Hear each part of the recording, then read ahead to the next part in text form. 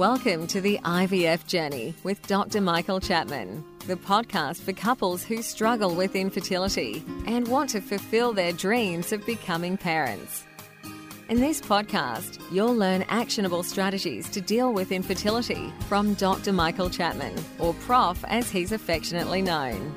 Prof is the co-founder of IVF Australia and is a leading Australian infertility specialist who has helped over 3,000 couples realise their dreams of becoming parents. To access previous episodes packed with ideas, solutions and tips that actually work, head over to Dr. Chapman's IVF podcast on iTunes. You can also ask questions by contacting Dr. Chapman's rooms on 1-800-111-483 or by emailing him michael.chapman@ivf.com.au. That first cry of a baby born after the long journey of IVF remains one of the most beautiful experiences in the world. As an obstetrician and an IVF specialist, I've had the privilege of experiencing this over many thousands of times in my long career, but I still remain moved by each baby's first cry. It signifies the end of a long journey and the beginning of a new life. This is Professor Michael Chapman, co-founder of IVF Australia and host of the IVF Journey podcast. Thanks for tuning in. To access all the previous episodes, head over to my website, www.theivfjourney.com, and select IVF Journey Podcast from the navigation menu. You'll also be able to find the various services that we provide at IVF Australia. So today we're going to talk about a question I get often asked by patients, and that is, how can I tell when I'm ovulating? My response really is to try and avoid tracking the cycle, because as soon as you start tracking the cycle, two things happen. Your cycle may change just because you're watching it. Like many things, when you watch something, the characteristics alter from the norm. The second is that, and probably part of the reason things might change, is that you get stressed about it, and therefore hormones which are sensitive to stress may also alter. So the first step in timing ovulation is to understand when the fertile time is in relation to ovulation. So the fertile time is in the 12 hours of time after the egg has been released when it's capable of fertilization. It moves from the ovary into the fallopian tube in that period of time, and hopefully sitting there will be a collection of sperm waiting to fertilize it. Sperm takes somewhere between 10 and 20 hours to work its way up through the cervix, through the uterus, into the fallopian tube. So what we need is an overlap of those two time frames, given that sperm, once it's inside the female genital tract, lasts for something between 48 and 72 hours. It's quite viable for quite a period of time because it's in a beautiful culture situation.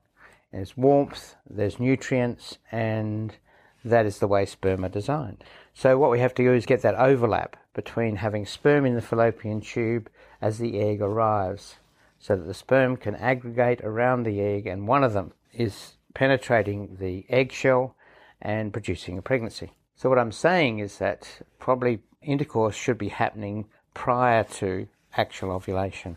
And my advice is to have intercourse on a second nightly basis from 2 days before ovulation, at around the time of predicted ovulation, and 2 days after, because prediction of ovulation is not exact. No matter what we do, cycles will vary from one to another. If you're lucky and you have a regular 28-day cycle, every cycle, and that probably occurs in 70% of women, maybe more, it is easy to time ovulation, and I wouldn't waste money on predictor kits at the chemist or doing blood tests, because almost certainly you'll be ovulating on day 14. So you have intercourse on day 12, 14 and 16, and you will definitely cover ovulation, assuming the sperm is good quality.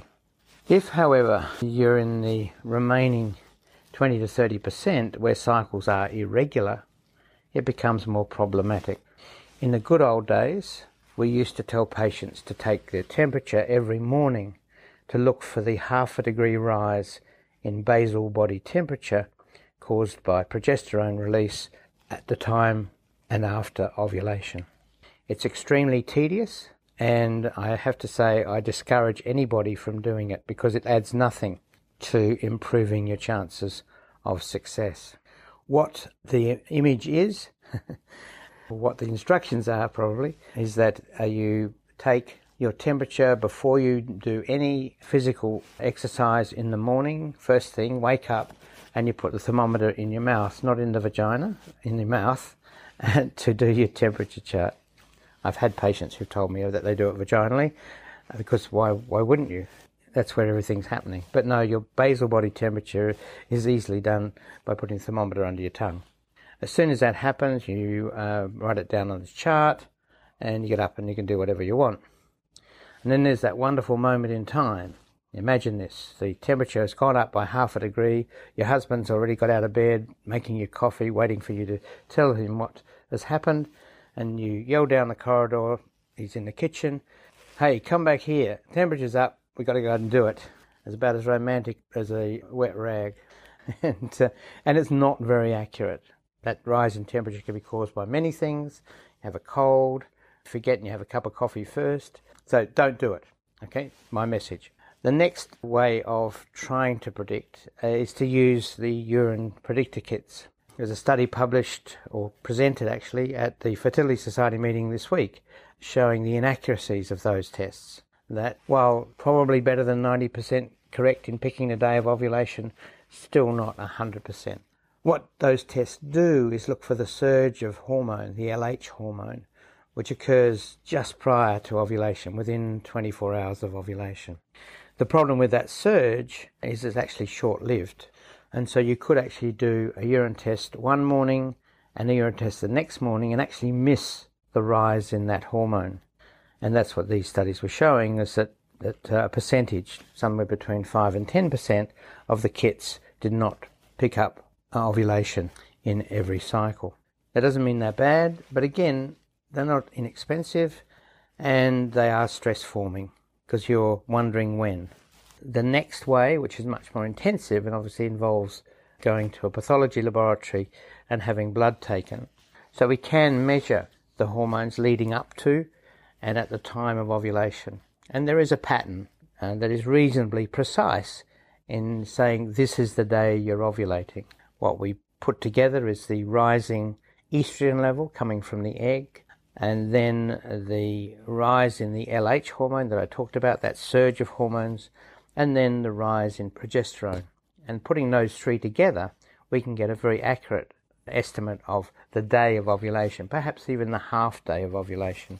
But it doesn't need to be that accurate. As I've said from the beginning, sperm hangs around for 48 to 72 hours. Eggs are fertile for around 12 hours. We just have to get that overlap. Women get very stressed about knowing when they're ovulating. My advice is to try and not be so stressed, to know that there is a wide overlap of sperm and egg viability, and that's probably the most important fact. And that doing all this tracking, while it may sound good, has the downside of creating significant stress, which may in turn have an impact on the goodness of your ovulation. And don't forget that you can access all the previous episodes by going to our website www.theivfjourney.com and select IVF Journey Podcast from the navigation menu. Thank you for listening to the IVF Journey with Dr. Michael Chapman, the podcast which helps couples negotiate their way through the IVF journey, all the way to parenthood. You can also ask questions by contacting Dr. Chapman's rooms on 1800 111 483 or by emailing him michael.chapman@ivf.com.au.